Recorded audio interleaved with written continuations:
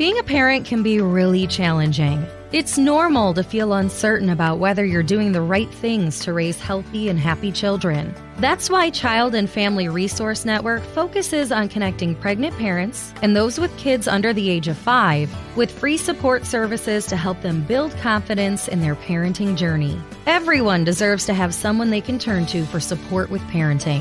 Visit childandfamilyresourcenetwork.org today. This show is part of the Head Stuff Podcast Network.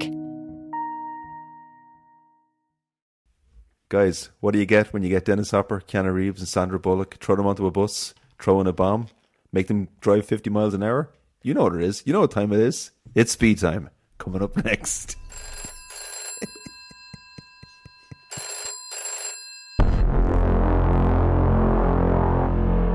There's a bomb on a bus. If it drops below 50, it blows up. Temple, we just got a ransom demand from your dead terrorist. Says he's rigged the city bus. Where's Jack? Where do you think? I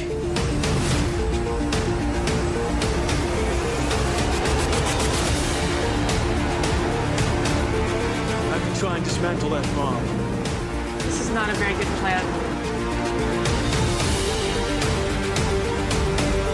Interactive TV, Jack. Wave to the future. Ha ha ha! I want you to get out of there and sit tight. We're gonna go after the source. We're leaking gas? What, you felt you needed another challenge or something?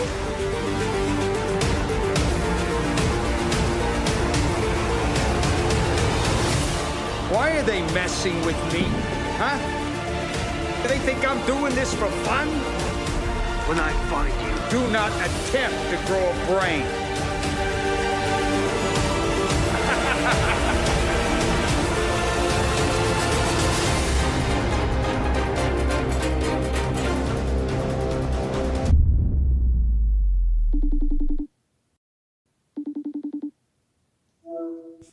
Is that, wait a second, is that Ed Salmon? Is that Andrea Farrell? Are we talking to each other? Are we driving over 50 miles an hour? No, we're not, because we're just talking. But let's just, hey guys, let's keep the laughs per minute to 50 per minute. Otherwise, this podcast is going to explode. That's too many laughs. I think so. That's like a laugh almost every second, with 10 seconds to spare. I'm not a podcaster right now. We're just three cool guys hanging out. Well, Trev, need I remind you that people died in this movie? True. And that's nothing to laugh at. I take action movies incredibly seriously because people get blowed up or they get shot up or they get killed. Pop quiz, Ed. We stopped recording by mistake. What do you do? What do you do? That's got nothing to do with pop music. I'd probably open a can of beer. Cans. And drink it. How long are we into the recording? I was just dying. No, we're still in the intro. Ed. This is just the intro. We haven't even started yet. We have to keep our intros above. Okay, for those that hasn't guessed by the thumbnail or the title of the pod or the fact that we're talking about speed, it's speed. That's what we're doing. We're doing speed. So, yeah, look, guys, got my dive watch on. Let's do a deep dive straight into it. Okay. Where does the movie bring you to? What memory does it evoke? Where does it bring you back? That's always the first topic. Look, for me, it just brought me back to videos again, like renting videos. It was I didn't see the theatrical release. I don't know what the rating was, but I definitely was too young to probably go and see it in the cinema. It was probably 15s. 15s. It was 15s, yeah. Trev. Decapitations is a 15, isn't it? Once like a bit of side boob is okay. That's 12 RA, but somebody's head getting cut off kind of brings it into the 15, and there's a bit of language in it as well, I suppose. Yeah, and cans get destroyed, and a big pram full of cans gets destroyed as well. That's now when you play it on streaming, it comes up. It says a warning: this movie contains the destruction of cans. Yeah. And then at the end, it says, if you've been affected by any of the can destruction, please ring this can Samaritan helpline. Yeah. Go on, I do. It's all the cans that just got the cans. Okay, the cans can't hurt you now, Keanu. Yeah. Oh, cans. It's just cans. I think he was actually trying to like what's that thing you do when you're trying to say something into reality? Visualize it, or he was trying to get actualization. Actualization, yeah. He was trying to get the movie into the Cannes Film Festival. So that's why he really wanted to accentuate the word cans. Yeah. It's like, trust me, Jan, they can use this clip when they show it at Cannes. Yeah. It'll get you the Palme d'Or. Yeah, yeah. Take the exit down to Venice Beach. Venice Film Festival. Hey, topical. That's on at the moment. Hey, Timothy Chalamet in his dress. But yeah, that's where it just brings me back to videos and a good old action films on videos. But I do remember it. I remember all the fanfare, and I remember everyone talking about it in school. Like it was definitely one of those. You came back from school in September, and everyone was talking about this movie. Have you seen Speed? And again, as a kid, it just. Do you know what? Even more so than Die Hard, it's got the easiest to describe plot. Like, is there any? Like, it's the epiphany or epitome of the elevator pitch or the high concept. You know, it's just the whole opening is an elevator. The whole opening is an elevator, which I completely forgot about. Yeah. And that elevator shot is a miniature. Yeah. Which there's a few miniature shots in it that I actually noticed this time round, and I think that's just a consequence of having watched movies, and then in the DVD era, the sort of making of movies, and then recognizing when it's a miniature, when it's a matte painting. Yeah. And this time I was like, oh yeah, that's a miniature. But hey, that's I'm getting into. Speaking of miniature, another Trev trivia. Already. The original title of the movie was called Minimum Speed. Yeah, which was really stupid title. Which is a terrible. Like he went, lose the minimum. Yeah. Lose the drop the minimum. Yeah, like it's like you do all the great work on writing a perfect script, and then you just give it the worst title ever. It's like writing Citizen Kane and calling it, fucking Sled Man. You know what I mean? But that's where it brings me back anyway. It brings back to just the being in school, talking about like those easy to describe films that everyone like, and most of those easy to describe films are terrible. But in Speed's case, hey, it's pretty good. It's a pretty good movie. What about you, Dre? Where does this bring you back? What was your first time seeing it? First time I saw it, I think I was in the kitchen, right, of my parents' house, and we had a black and white TV in the kitchen. We watched it in black and white. Well, there's a reason why we had a black and white TV in the kitchen. So we had a black and white TV growing up. We got a colour TV that was then put in the sitting room, but we left the black and white TV in the kitchen because the TV license was cheaper for a black and white TV. So when the inspector called around, we'd show him the black and white TV and be like, "Oh, that's it's only a tenner." Room. Yeah. Oh, that's just a wardrobe. Yeah.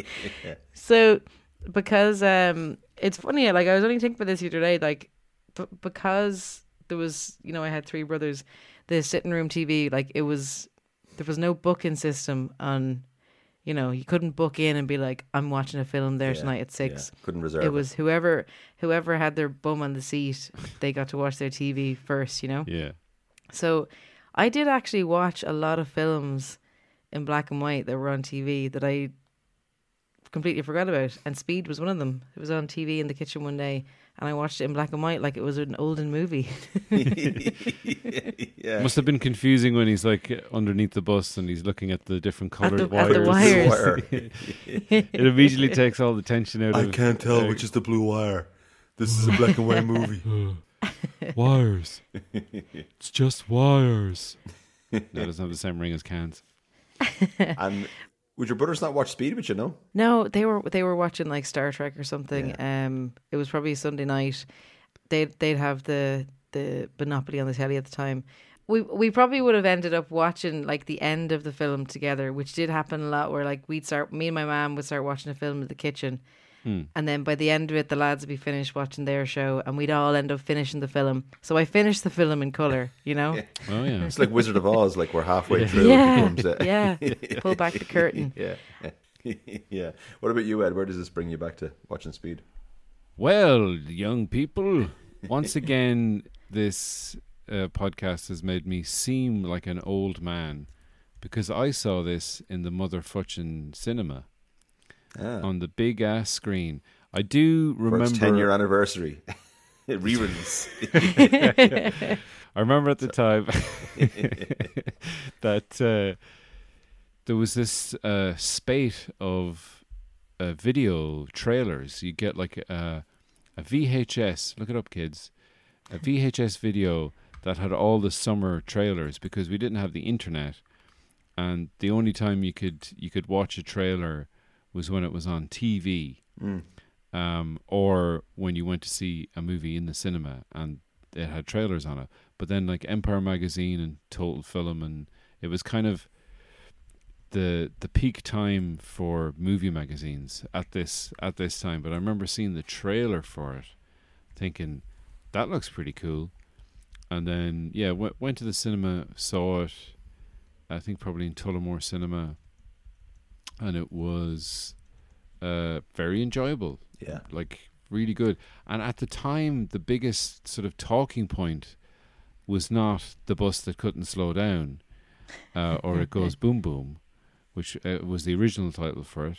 They were going to go, before minimum speed, they said, what about the bus that, if it slows down, goes boom boom? And then they just stole it for that Simpsons joke. But it was Keanu Reeves' hair was the big talking point. Yeah. There was so many column inches dedicated to Keanu. But this was at a time in, the monoculture where something like that became a ubiquitous thing and not just something that was talked about on Twitter for 8 hours and then they moved on to something else. It became this whole, have you seen Keanu Reeves' hair, the buzz cut? Because up to that point, he was like, he had the long hair, and he had done a few years previously Point Break, where he's basically playing a surfer dude cop. Yeah. But this was like proper action movie, and it makes sense. Like, you wouldn't want to have, because if he had long floppy hair like he had in the other movies, they'd just get caught in the wheels of the bus, and he'd get his head crushed within the first. Trying to jump on the bus, he'd go under the wheels and he'd get crushed. Is it the only short-haired movie? Like, is it his only short-haired appearance? No, he's had short hair in stuff like Devil's Advocate. Oh yeah, and other movies, Matrix. He's got short hair. I feel very stupid for asking that question to me. He's got a shaved head at one point. Yeah. Just don't watch the new Matrix movie. It's terrible. Oh. It's like a failed pilot for a Matrix television series. It's like they wanted to make a series without Keanu and Carrie-Anne Moss, and this is just like the kind of tester for it. In fact, Carrie-Anne Moss is barely in the fucking thing. She's like, I don't know why she went. Obviously, she got some profit participation. But look, this is peak Keanu. And I remember leaving the cinema going, he's great. And it kind of, in the same way that your Bruce Willis's and your I'm trying to think of someone else who's kind of not like a muscle bound, like he wasn't muscly. I think he worked out for it, but he looked like a regular guy, albeit incredibly beautiful. But that's where it takes me. It takes me back to Tullamore Cinema. He was a bit of an everyman, even though he was like ripped, like he was in good shape, like but he wasn't like, he looks small. Like in John Wick, he looks big. He looks like he's ripped, like proper jacked. Where in Speed he looks just like a cop. He looks like a. But he never really gets his. He never goes topless or anything to show his physique. Yeah. Like now with these Marvel movies, they do so much pumping iron and working out and stuff that they have to have the obligatory muscle shot. Even like even Paul Rudd, who previously no one really cared about his body, just his like pretty face and funny head. But he gets his fucking nipples out. Yeah. Does he get his nipples out? Is it ant nipples? I didn't want to say tits because men already have them. So. Get your nipples out, and no one wants to see a man's nuts. You can't really get them nice and muscular for a movie role. It's kind of damage them. Nuts really never made it into the mainstream. Yeah, like I'm not surprised. Yeah, like in a parallel universe, you think there's like a page tree where you just have a big hairy pair of balls on a page tree, in the daily paper, and a load of builders. Barry, here's builder Barry women are going, out. look at the size of those jib jabs. And then he's talking about current events to show that he's not just a himbo. He's what? He's talking about current events because they always have that page 3 where it's like, yeah. Josephine really hopes that the Iron Curtain falls soon. Yeah. Edwin likes to. It isn't just big balls that Edwin has. He also got a big opinion on that he airs on a weekly podcast about movies. For your consideration, what do we put in to the back alley Oscars? Like there's. My notes were lazy at one point. A couple of drinks were had when I was watching this movie. The first bullet point I had on for your consideration was the film, just the entire film. But what I do love about it is that as a kid, when I rented it and when we watched it, the trailers. You were talking about the trailers, Ed. The trailers are all about the bus and speed and the tagline and just that like the 50 minutes or so of the movie. It's kind of like a synopsis of like it's the trailer of the bus part. But then when you go and when you see the film, there's the bit at the start, there's the bit at the end off the bus. And they're brilliant as well. Like, and even rewatching it, like that that opening scene, like that's an exciting scene. Like with the elevator, and I kind of like how there's like. It's like the rule of 3. There's like there's an act 1, 2, and 3. Like each act has a bomb in it, basically. Which is kind of cool. And so every act effectively has a timer, that you're kind of chasing down the clock for. Ooh, deep, Dre. Hey, that's just off the cuff. This is the kind of shit that's for free, Dre. That's for free. But so like. In essence, I think what I'm putting into consideration here is the fact that it's a 3-act movie. Like every act of the movie is perfect and tight and lean, and it has that rinse and repeat thing of like every act has basically the same thing going on. It's a bomb. Every act is a bomb on it. There's a commonality to a lot of the movies that we've covered and I did it where after the first act ends, and Harry and Jack Trevin get their medals, and it's like, all right, here's the second act, begins, and it's like 20 minutes or something. So it's a good, for me, that's a good indication of a well structured, kind of well written, well paced movie. That all right, we've introduced all the characters, introduced the bad guy, you think he's dead, and then boom. And we're off, and then it's cut to Keanu drinking a milky coffee, talking to his friend who gets blown up. Phone rings. Talking to his friend, a random bus driver in Los Angeles, whom he knows for some reason. It shows him as he's the everyman. He's the everyman who knows every bus driver. And then the other thing is like when the bus blows up and then the phone rings, is like why does he answer it? Like if you're walking down the street, like it's a trope in movies. If you're walking down the street and the phone is ringing, why would you just like? It's not like Die Hard 3 where they're trying to like get to phones that are ringing. Like yeah, I mean, I get your point. Or phone box. But phone box. but also, how did he know that Jack was going to talk to that particular bus driver and be there at that coffee house? Yeah. Unless he goes there all the time or something, and then how do you know to ring that particular phone? Yeah.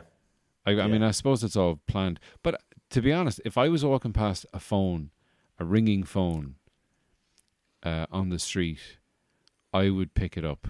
Would you? And you would? Yeah. I don't even answer my own phone when it rings. Dre, you've played enough GTA. That's a side mission. Yeah. And you're missing out on killing That's some lad on a boat and getting like 12 grand car. into your bank account. Yeah.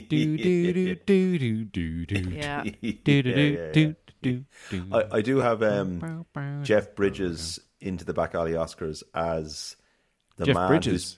Jeff fucking Daniels. Jeff Daniels. And I in my notes I have Jeff Bridges. Jeff Daniels playing the two best Harry characters of the 90s. You know, because he was Harry in Dumb and Dumber and he was Harry in Speed. And I clocked it when I was I'm like, Harry. I was like, oh fuck yeah, Harry and Lloyd. Yeah. But he's a great psychic, you know, and usually like the sidekick is like the unconventional guy, and if he's nerdy, it's to counteract how masculine or how physical. Yeah. But in this case, they were both kind of like anti-heroes in a way. Like Keanu was like, you know, just a nice, polite policeman that was sleight of frame, and Jeff Daniel was just, you know, a bit older and a bit more wise and a bit more into the bombs, and he wasn't as physical. He wasn't like a fat slob or something. Yeah, exactly. Yeah, which sometimes they do, where they have like, you know, that's for you, kid. I've got 2 days to retirement unless I get exploded. And I didn't really get there at the start. I couldn't remember the whole start of the film. Like all I remembered was the bus stuff. Yeah. So the weird, mean competitiveness and just Keanu shooting him in the leg and all that at the start. It was really, really bizarre. Like they hated each other. And then I discovered in my deep dive and research that Harry was meant to be the bad guy. He was in the original script. He was meant to be the bomber. So I was like, okay, they just got lazy and didn't actually update the rest of the script to give them a bit of camaraderie. To be honest, I'm glad they didn't do that, because that's become a kind of a cliche trope in a way. Yeah. For England, James. Yeah, it's like the typical kind of James. And it gave him a nice, you know, he had a nice kind of his last shot before he gets exploded, where he has that face of, oh, I'm just about to get exploded. Yeah. You know, that classic Hollywood, don't be exploded. Yeah. And then the other thing, like, there's loads of a big list of things here, but one thing, just because we talked about it, was I have the credits. Like, I just love the credits, how the title swipe. Yeah, although I will say I would put it in cutting room floor, because I enjoyed it, but then it just kept going. Yeah. And the opening sequence was so long. Yeah, it sort of made a mockery of the name of the movie. For lifts. Yeah. Should have been called Slow. See, I just watched Maverick, which is a really long intro scene as well, because I downloaded Maverick last week, and that has the whole Mel Gibson, fucking Western. No, Maverick, Top Gun 2. Oh, sorry, with the huge long intro credit scene. So Top Gun. You should have said Top Gun Maverick, because there is a movie called Maverick with Mel Gibson and Jodie Foster, which is a great movie. We should do that on the. We should do Maverick. Yeah. But actually, I thought the credits are cool, and then just the fact that they built a miniature set just to do the credits, which is just, they don't do that anymore. Although the music as well is fantastic. It is, yeah. I'd actually forgotten that music, and it's one of those. I'm like, oh yeah, of course, because they've used it so many times in trailers. That, and there's a piece of music in Aliens where it's like. And bus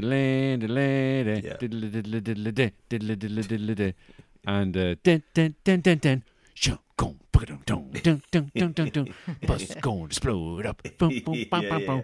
Cans, only cans. It's just like, it's just a great. It's perfect, you know. It's a kind of, if someone said, you know, if someone played that music for you and they'd be, what do you think of when you hear this music? I said, I think of a bus driving very fast in Los Angeles. You know, it really does. It does the job perfectly. Yeah.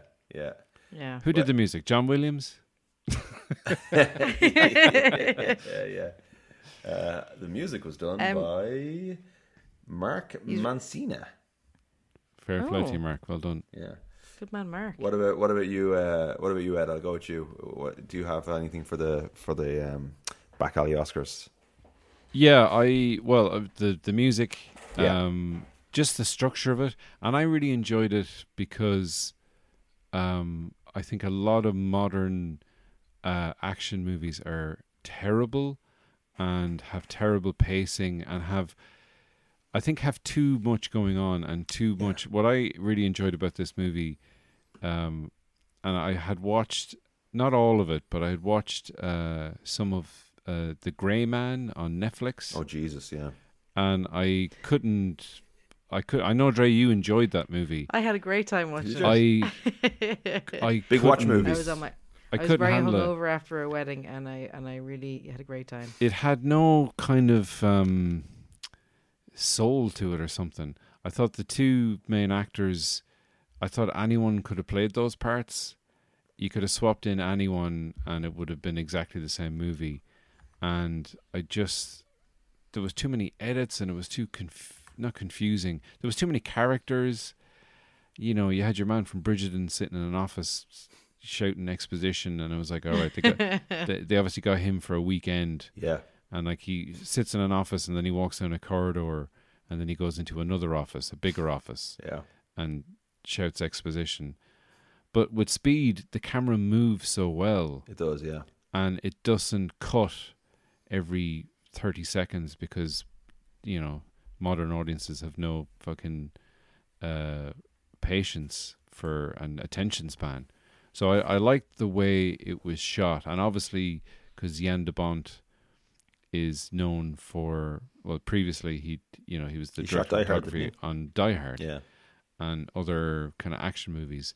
So, just the way things were staged and the way it was just a fucking simple story with not too many characters. Yeah, and I liked how the people on the bus, because I actually thought, rewatching it, I thought that those characters would be probably annoying to me now or something, but I thought they were very well done. Like, not all of them were sketched out, or not all of them had lines, but they kind of worked. Especially your man from Succession, who at the time was your man from Ferris Bueller's Day Off. Oh yeah. So Alan Ruck, who's now Conor Roy, I suppose he's probably just as famous for that. But like, I thought he was great. He had some really good funny lines. We're butting heads with the floor versus the Oscars. I have him on my cutting room floor. His character. What? Yeah. Well, Dre, what do you have for back alley Oscars before we get into a debate about a ruckus? Yeah, let's have a ruck about this. For back alley Oscars, I have the best attempt at a hard day's work after a heavy night on the beer by all of the they're all hungover, aren't they? All of the cast were at the award show the night before that was televised. Yeah, for some reason. Was that a thing? I don't know. I didn't look into it, but it was on the telly. Oh yeah, they got their medals, and then they went to something that looked a bar that looked like a strip club. Yeah, they got fucked up, and then the next day it's just business explosions. One shitty coffee, and he's okay. Yeah, and what I also love is that until Jeff Daniels goes to the bomb at the terrorist house, he's just he's really lounging on his chair, looking at diagrams of bombs, being like, oh. Yeah, you get the blue one. You know what I mean? He really it's just it's a bunch of really hungover lads trying to save the day, and that's what I think deserves an Oscar. Yeah, because That's me every day. Yeah. It gives us all hope. Like sending an email when you're hungover is painful enough. Oh, I forgot to attach the file. Or you send to all instead of sending it to one fucking person. Pop quiz hotshot. You send an email, but you haven't CC'd in your boss. And you've attached a rude picture, a rude meme. What do you do? Yeah. What do you do? Because it's funny you say that, because when I was watching it, I remember saying to myself, when he was in the coffee shop, I was saying, geez, Keanu looks fresh, because he was fucking pissed last night. But then as soon as the bomb or the bus blew up and then it got into the next bus, I just totally forgot that he was out the night before. So and then I forgot about everyone else as well. And like, Jeff fucking Daniels was pissed. He was like, because he was kind of having a go at Keanu. He's been a bit of a prick in the pub. God, yeah. He's a bad drunk. And also Keanu Reeves. He's a bad drunk. River Phoenix died. He did, in the middle of the making of this film. So that was also, I'd say it aged Keanu and made the whole experience even harder, you know. So I'd say as the film goes on, like he's just more and more fucked. Yeah, and they apparently the director rejigged the schedule when after River Phoenix died. They had some stunt that they were going to shoot, and then some other heavy dialogues, like not that probably the can scene. I was going to say not that any scene with Keanu was going to have heavy dialogue in it, but he rejigged. Scene. he rejigged some of the scenes for the week or so after the death. It was like do some easy stuff just to kind of like, you know. You're just going to go under the bus on a platform, and we're going to cover you in petrol.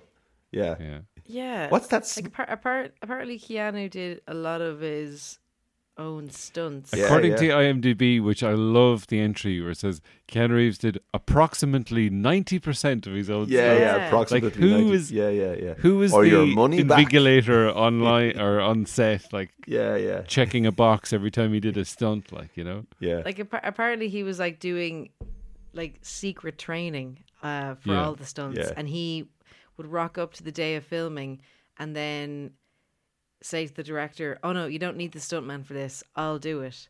Which is mental, because I just don't think that would ever happen. Because if a guy, if a cast member is training in secret, that's not by like, you know, a person that you approve. You don't know who's been training them. It could have just been a guy they met in the pub, you know. Which is crazy. I think the only stunt he didn't do was like anything that was under the bus. Yeah. Oh really? But there is a bit where they he's put him on the trolley under the bus. But wasn't him. He's on a trolley under the bus. Well, I think when it's a close up, they're probably not going as fast. Yeah, or when it's a close up, he's probably just like in the studio somewhere. You know what I mean? Yeah. Because I know they did have. I actually watched. I don't know if you guys did, but whenever we do these episodes, I see if there's a making of. The making of this is brilliant. It's so brilliant. Dennis Hopper is like introducing it. Yeah. Kind of in character, but not quite. And it's really bizarre. There's a bit where, and it's obviously like ad breaks, and it goes back, and he's like, he's sitting on the bus. It's on YouTube. It's not long. It's on YouTube. Yeah. And he's sitting on the bus, and he's like, "All right, we're gonna go to set." And he goes, "Come on, get on the bus. You trust me, right?" And I can't do a good Dennis Hopper impression, but the thing about the stunt work, like, it's a common thing where you hear actors going, "Oh, I did most of my own stunts," or as many stunts as they would allow me to do. Yeah. And that usually means that, you know, an actor will run up to the side of a building, and then they'll yell "cut" before he jumps, and then they'll get the stuntman to come in and do the same thing, but actually jump. Like, the only people that can do it, like Tom Cruise can do it because he produces his own movies and he wants to die on camera. And have his death preserved and watched for generations to come. And like, you know, like your Hong Kong action to stuff. prove to the Scientologist that he is dead. Oh well, he'll come back as a ghost, but and go into an alien's body.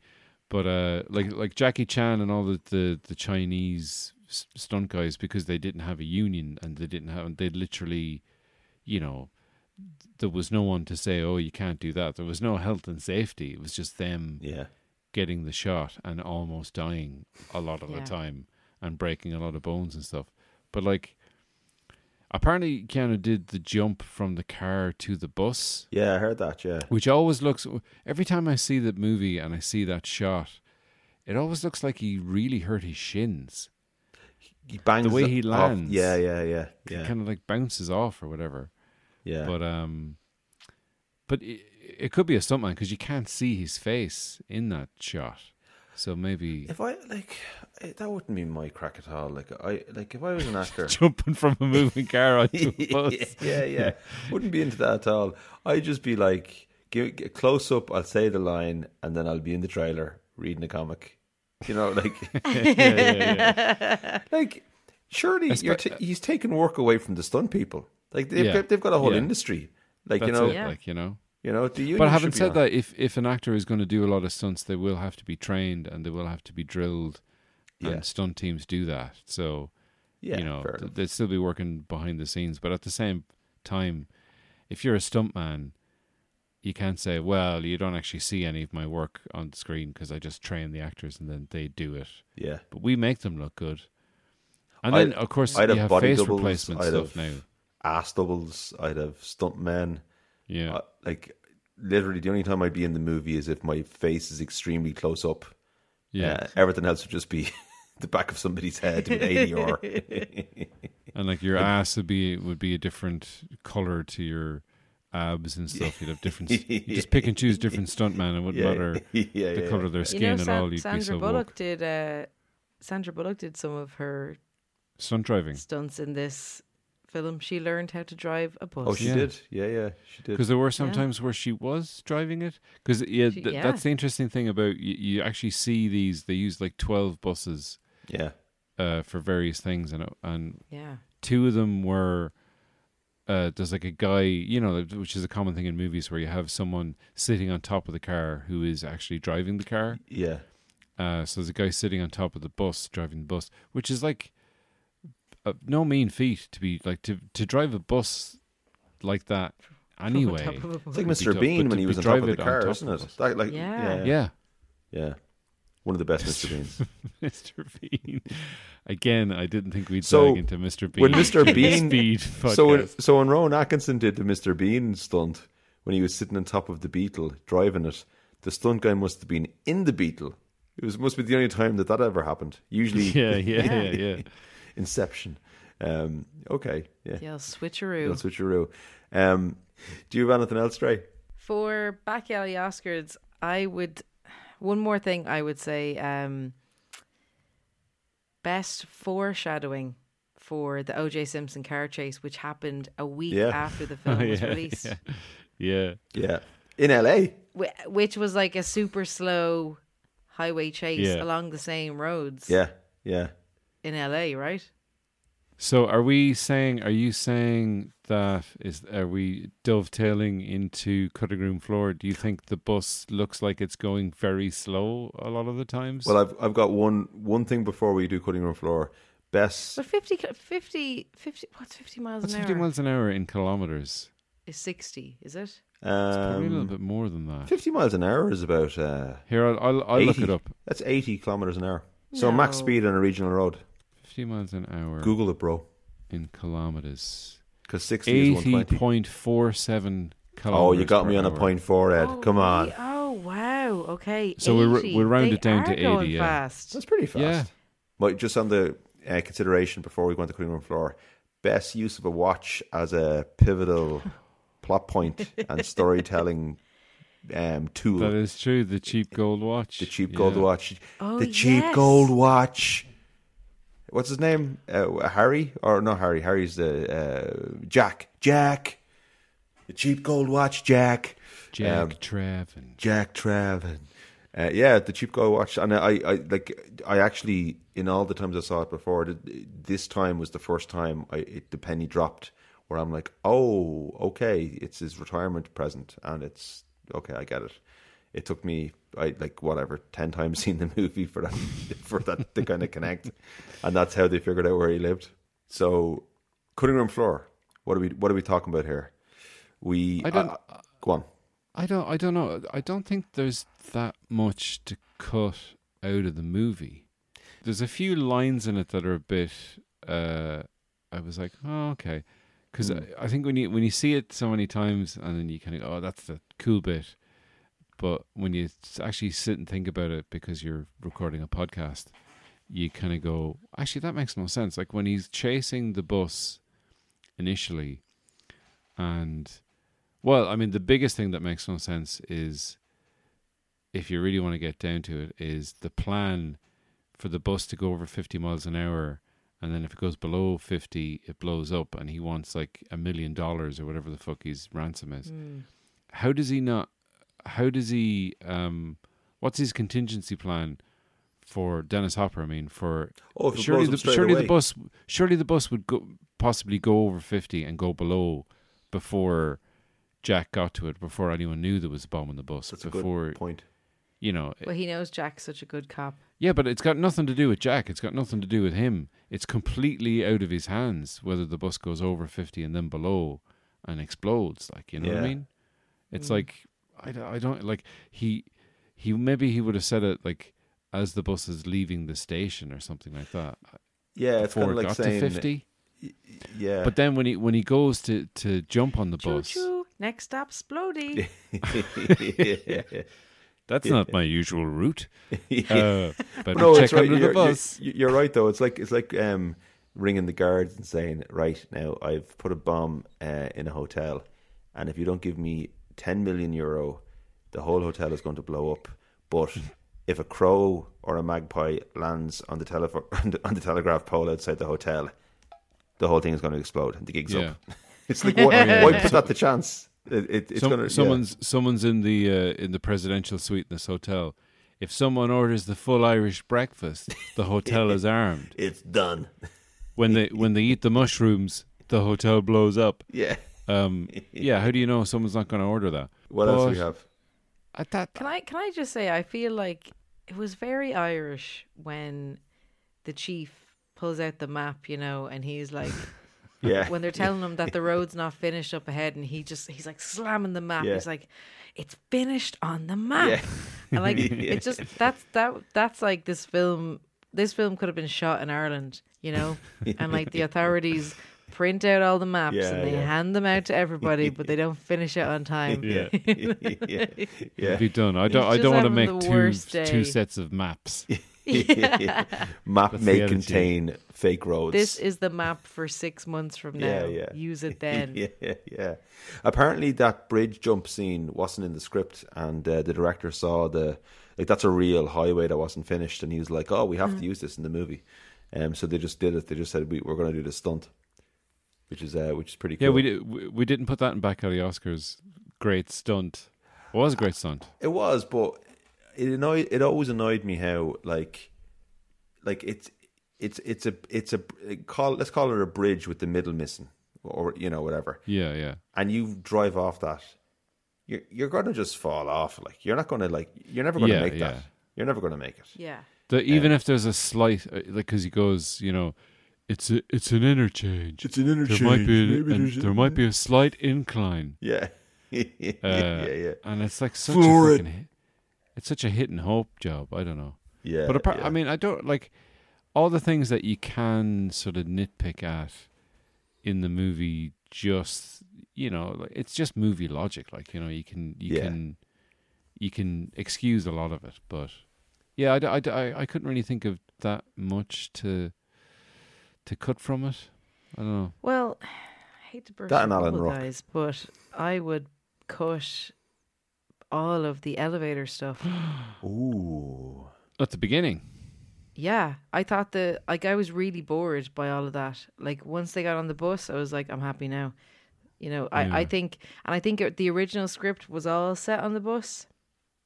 And for some reason they decided to go, let's start it off in the elevator. Yeah, but I thought that was all just boring shit, and they could have set the scene, and you know, the whole story could have developed all on the bus, and that would have made it way more intense. Yeah, you know. Yeah. There is a version of the movie that you just have on the bus. True, but you got to introduce Jack and Dennis Harry. and the bad guy. I mean, you could have done that somehow, but I was wondering, like, there's a lot of characters on the bus, and I was trying to count how many of them actually do anything. You got some kind of a backstory. So you have Sandra Bullock. You've got the guy who pulls the gun because he's obviously an ex-con or a drug dealer or something.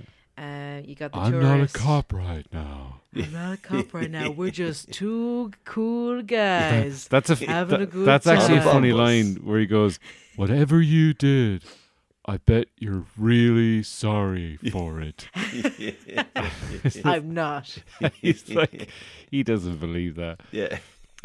But no, apparently they did shoot. Obviously, with every movie they shot a lot more, and every character on the bus had their backstory of like why they were on the bus and why they were freaked out and what they were. Yeah, like what they were potentially losing. A flashback, and that's a kind of structure of a disaster movie, more than an action movie, I suppose. Maybe that's why they went with.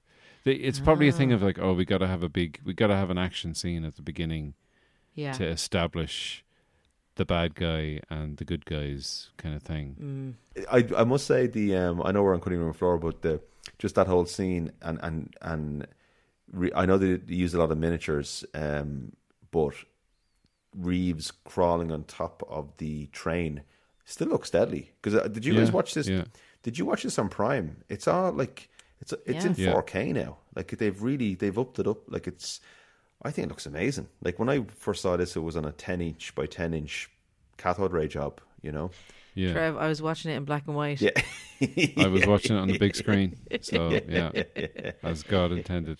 Yeah. Yeah. What else we got on the? It was a massive improvement for me. Yeah. Just in color. Yeah. It could have been like a VHS copy. Would have looked better. Yeah. Hello, my name is Stephanie Preisner, and I'm here to tell you about my show. Basically, it's all in the name, really. The show makes things basic for people. We've done episodes about world religions. We've done episodes about COVID. We've done a lot of episodes about mental health and different aspects of mental health to make things accessible to people. One of the great things about the podcast is that you can contact me and let me know what topics you would like. So have a listen, see if anything tickles your fancy, and if there's something there that you think is missing, please get in touch with the show. We'll cover the topic and then you can listen to it. We're part of the Head Stuff Podcast Network, so you can find us on headstuffpodcast.com or wherever you listen to podcasts. See you soon.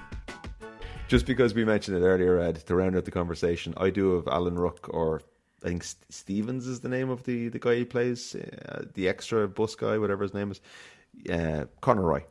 I do have his character on the cutting room floor because he just kind of annoyed me. He was kind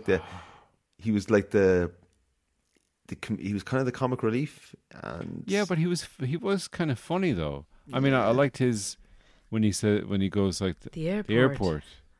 Yeah, he's so disappointed. I've already been to the airport because it's a hard thing to get across a character in a movie where you have 7 lines, two sexy leads at the front of the bus, and you've got a handful of lines, and they gotta land. Yeah, I don't know. I think I would have. I don't know if I would have cut anyone. I thought the casting was pretty good. I did laugh when the lady who's like, "I gotta get off the bus," and then he explodes the step. Yeah. I don't know why he had like one little bomb that would just explode one of the steps. Yeah, little step bomb. Yeah, little step bomb. Little tease. In case someone stood on it, you know. Little pre-explosion before the big explosion.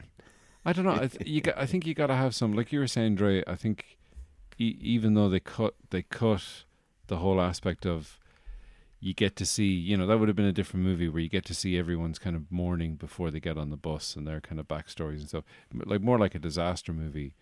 But at the same time, I think if you're spending that amount of time on the bus, you have to develop the characters somewhat. Even though that one guy, they just call him he kept calling him Gigantor or something. Oh, or Ortiz. Yeah, which I didn't get that reference then, and I don't get it now.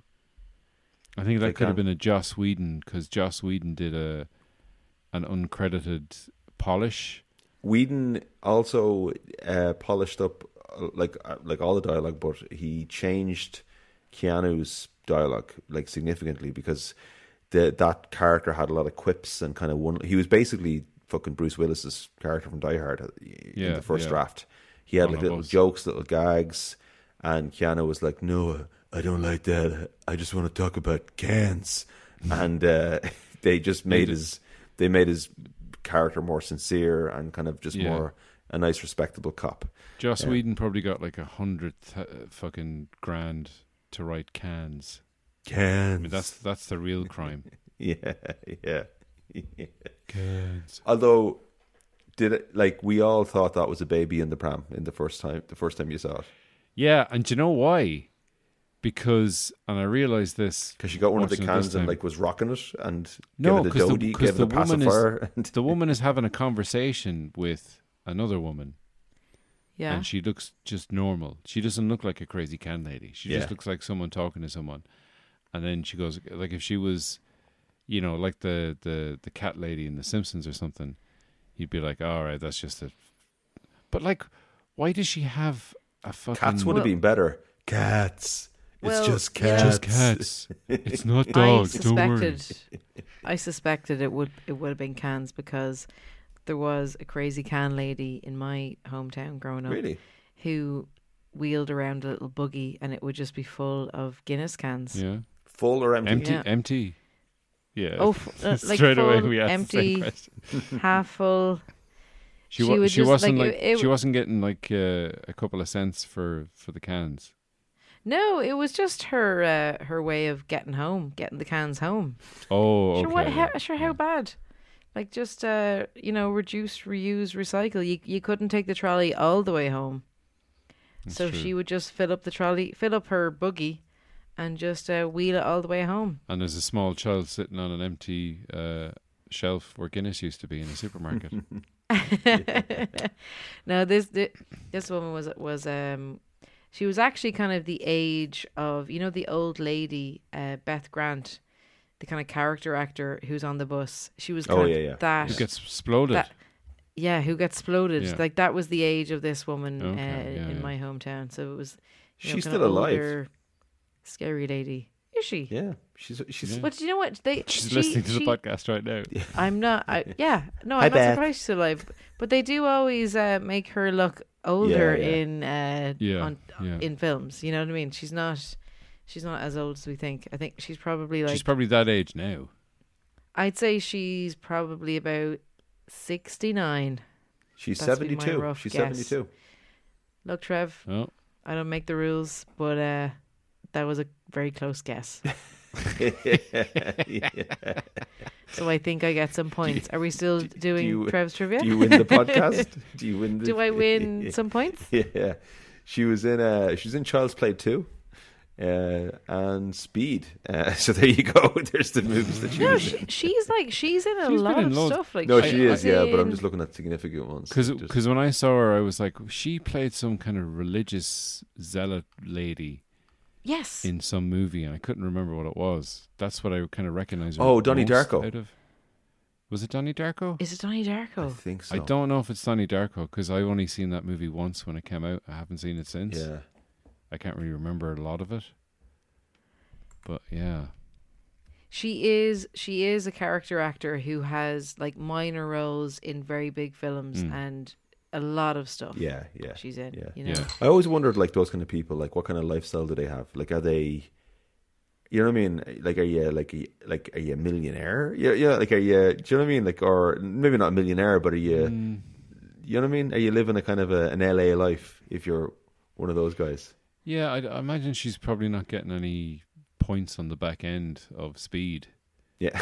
In the same way that Keanu probably I'd say you make a lot of money going to those those kind of junction things, conventions. Yeah.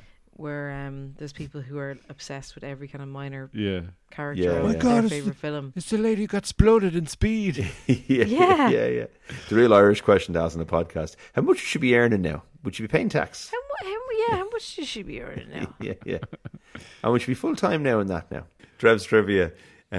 We've covered a lot of it already, so I'll just go through some of the salient points of trivia that I have on my list, or I'll salientize my trivia. Is that have I verb? Oh, Johnny Big Words. Hey, Johnny Big Balls or words. Graham Yost, the screenwriter, he based the movie premise on 1985 movie called Runaway Train with John Voight, which in turn was based on a Japanese movie about a runaway train, Bullet Train.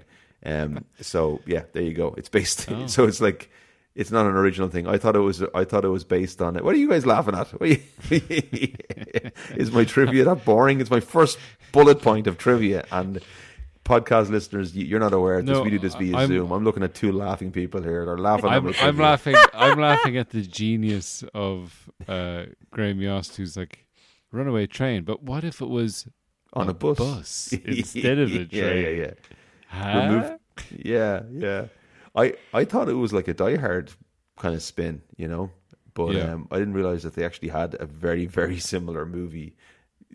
But to what your point is, just remove the train at the bus. It's crazy. But yeah, to your point, Ray, there wasn't an elevator or a subway scene in the original script. It was just replacing the train with the bus. John McTiernan was asked to do it. He didn't do it. He said it was too close to Die Hard. Steve Baldwin had the same complaint. They wanted him. It's like, imagine Stephen Baldwin to be fucking Keanu Reeves' character. Yeah. And he said no, it's too much like Die Hard. Tarantino turned it down. They wanted Tarantino to direct the movie. Imagine that. That would have been class. Wow. And now, at what stage in the career?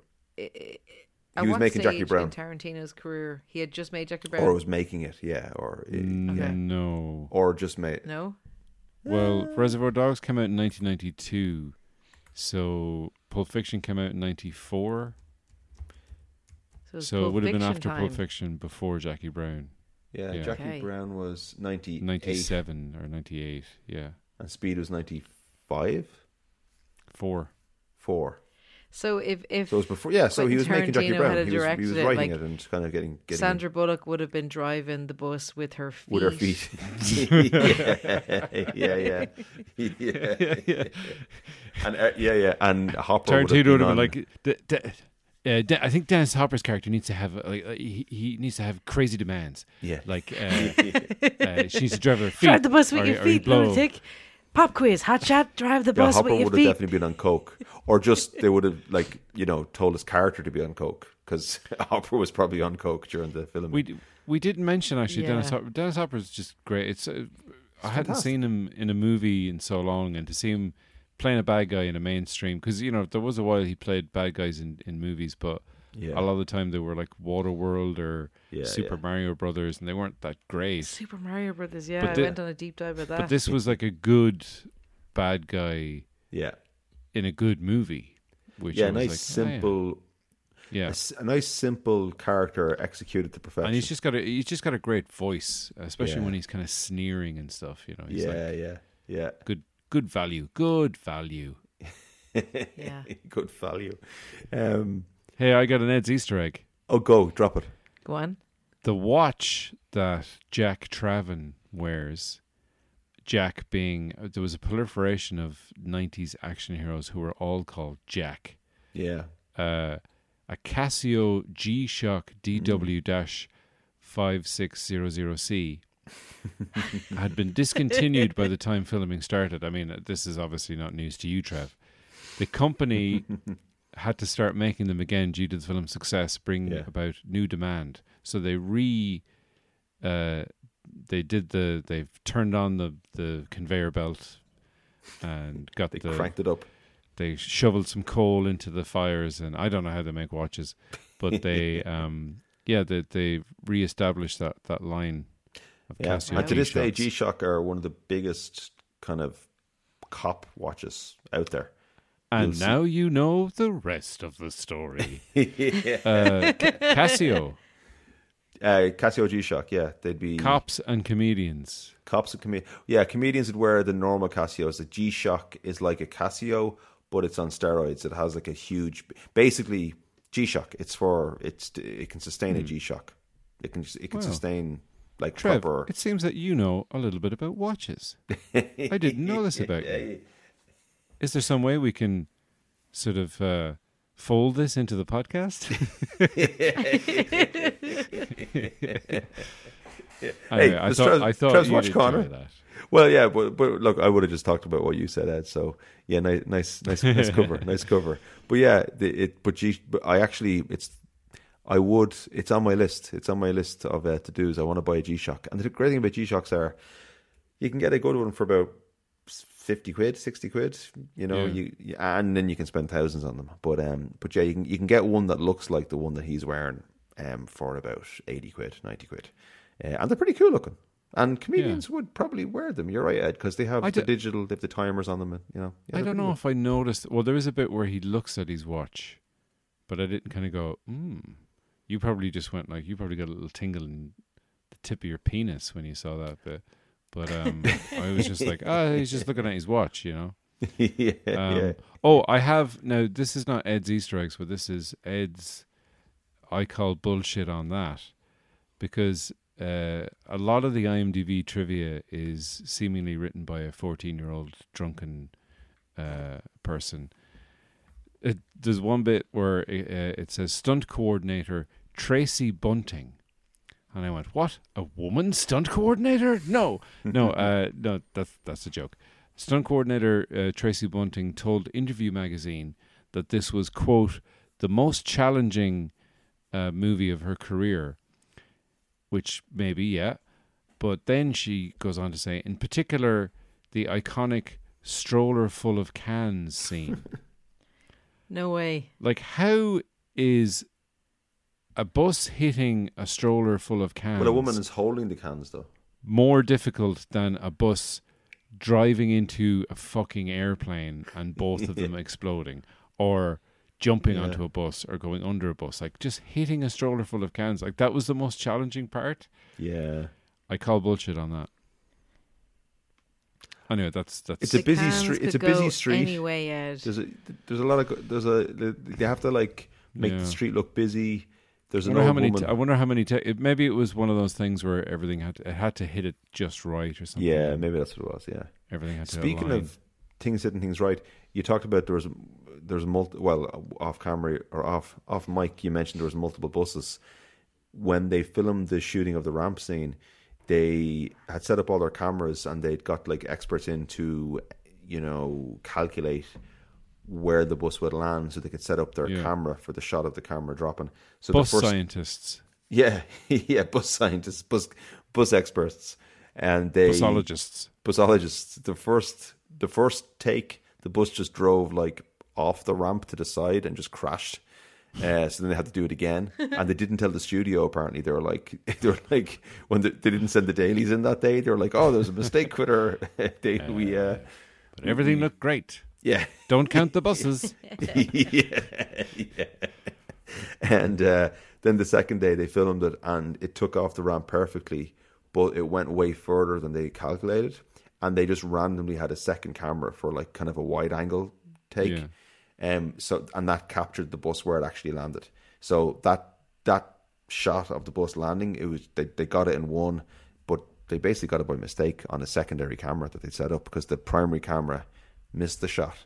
So there's a bit of Trev's trivia sprinkled in within Ed's Easter eggs. Anyway, nice. Hey, it's a crunchy salad of trivia. It's a crunchy trivia salad. Yeah. Quick one before I go over to see if Dre has any Dre's Delights.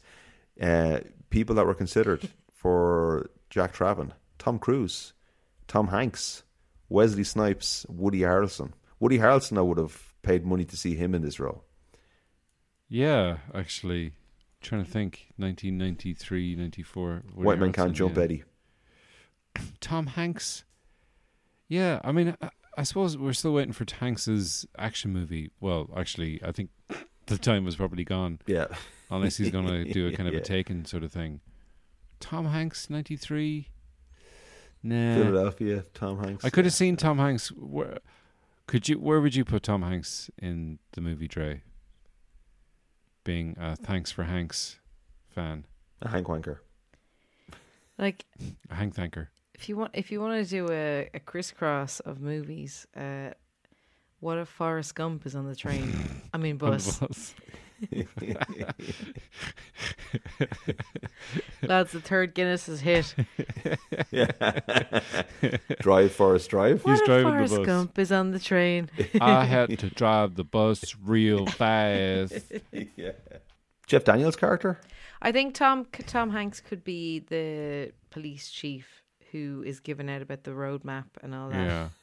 Yeah, you can see him doing that because when he's doing that kind of annoyed, especially like he'd channel some Woody in Toy Story kind of energy through that character. Has Tom Hanks ever played like a really truly evil character? Colonel Tom Parker in Elvis. That's it, yeah. That's pretty much it. I haven't seen it, but I know he's I haven't seen Elvis. He's positioned as the villain. The villain. Well, there is one coming up where he's playing Geppetto, who's like evil. You know, he's like an old man living alone. 3 days on Disney Plus. He wants a real boy all for himself. Okay. He's obviously a paedophile.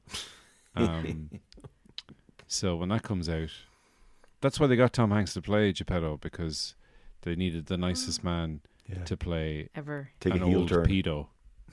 Yeah. That's my hot take. Geppetto was a pedo. He just loved his wood. Justice for Pinocchio. Oh, he loved a bit of wood. He loved a little bit of little boy wood. Mm.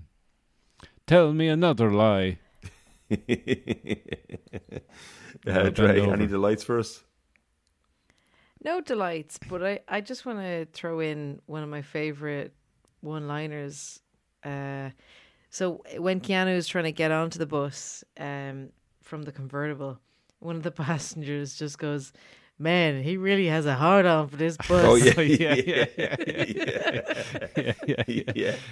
Oh yeah, I remember. I wasn't too familiar with that kind of very American expression when the movie came out, and I was like, "He wants to fuck the bus." It's like literally what I thought. I was like, huh? No, it is funny. It's almost something that like an Irish person would say in a situation. Yeah. You know, Jesus, he loves that bus. Yeah. Jesus. I wish I loved something as much as he loves that. I wish I loved my wife as much as he loved that bus. Yeah. Is this the most parodied film that we've done? I feel like it might be. I would say Top Gun. Top Gun probably. Top Gun, yeah. Even though we lost the recording with The Matrix, it's probably more parodied. Just in ads stuff. And the bullet time, just the bullet time thing. Yeah. Alone. But what about in terms of the best parodies, because the Father Ted parody of Speed 3. Speed is brilliant. Well, I wouldn't even call it a parody. It's almost like a sequel, which is why they call it Speed 3. It's like Pat Mustard watched Speed, and he's like, it's kind of like a meta sequel to, to Speed 2 Cruise Control, which is, it's so good. I don't know if anyone's ever seen that, but it's worth watching the trailer alone.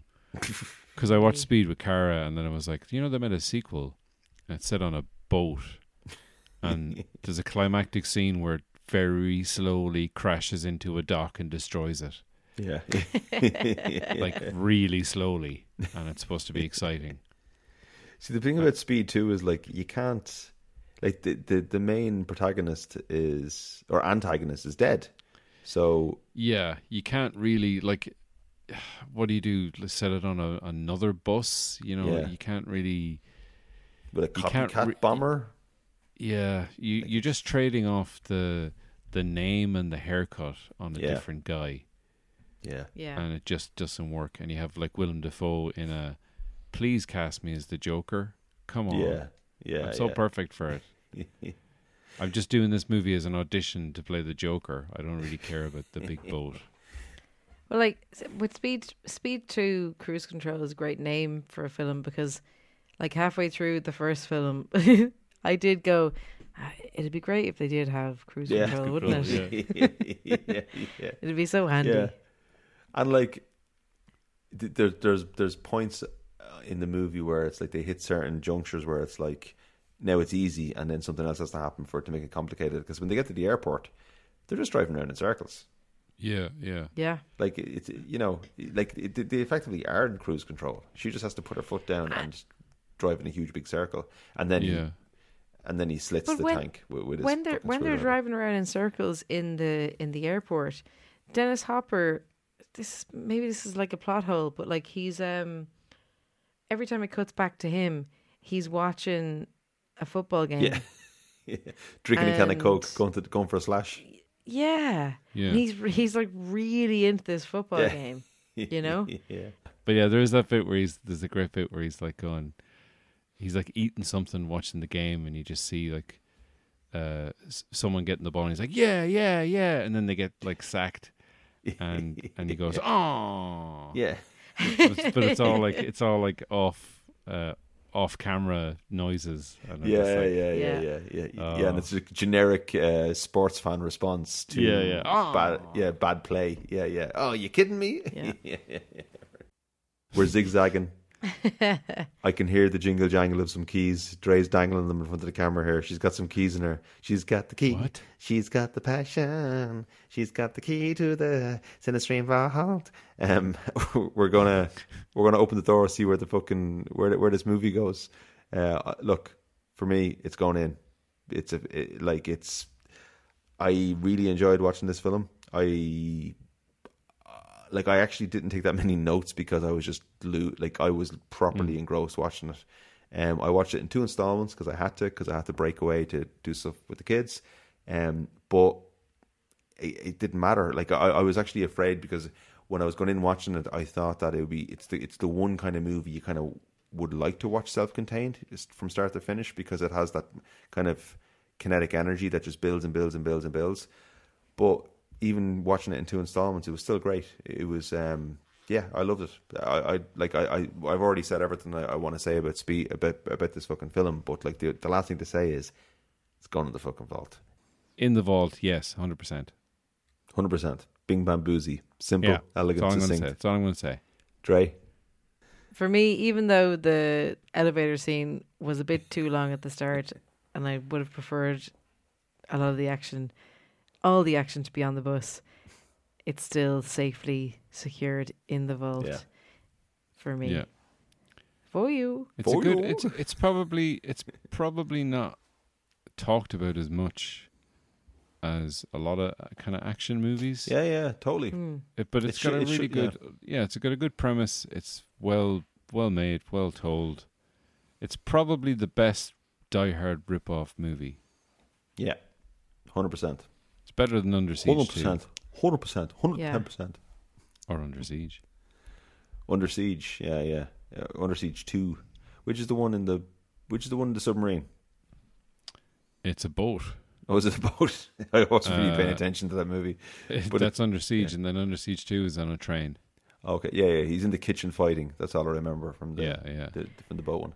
I like after the film came out, I like the respect that Tarantino had for it, where I think people knew that it had been offered to him, and like years later he was interviewed and he said there was few exhilaration movies like it. Oh, you know, it's great. Where like the bus was flying down the road and you're in the cinema going like, fucking hell, Jesus, they're going 60 in the fucking cinema. You know? The only relatively recent movie that's like it is the one, what's the Tony Scott one? On the train with Unstoppable, which is a great I haven't movie. seen that. Oh, it's brilliant. Yeah. And that's another Tarantino favorite. He loves Unstoppable. He seems to like any he likes a movie with a kind of the idea of a runaway train, you know, because that's what the Speed is. It's a runaway train. I guess we know what Tarantino's 10th and final movie will be. Speed 4. Feet. Fast feet. Yeah. Right, well there it is. It's in the vault. Nice. Unanimous decision. It's got a little asterisk beside it on our list, which is on our Google spreadsheet. If you want to see your spreadsheet, you got to get on that Patreon. Got to go behind that paywall if you want to see your spreadsheet. Headstuff Plus. It's got a lot of stuff on it. Is it even called Patreon? It's called Headstuff Plus. Headstuff Exactly. Plus. Yeah, don't go over to Headstuff Plus. Don't go over to Patreon because No, do go over to Patreon and become a patron of my podcast. Yeah, you could become an Ed Salmon patron. Yes. And give him money, and then go on to Headstuff Plus and give us the price of a pint. Yes, money. Yeah, price of a pint. Yeah.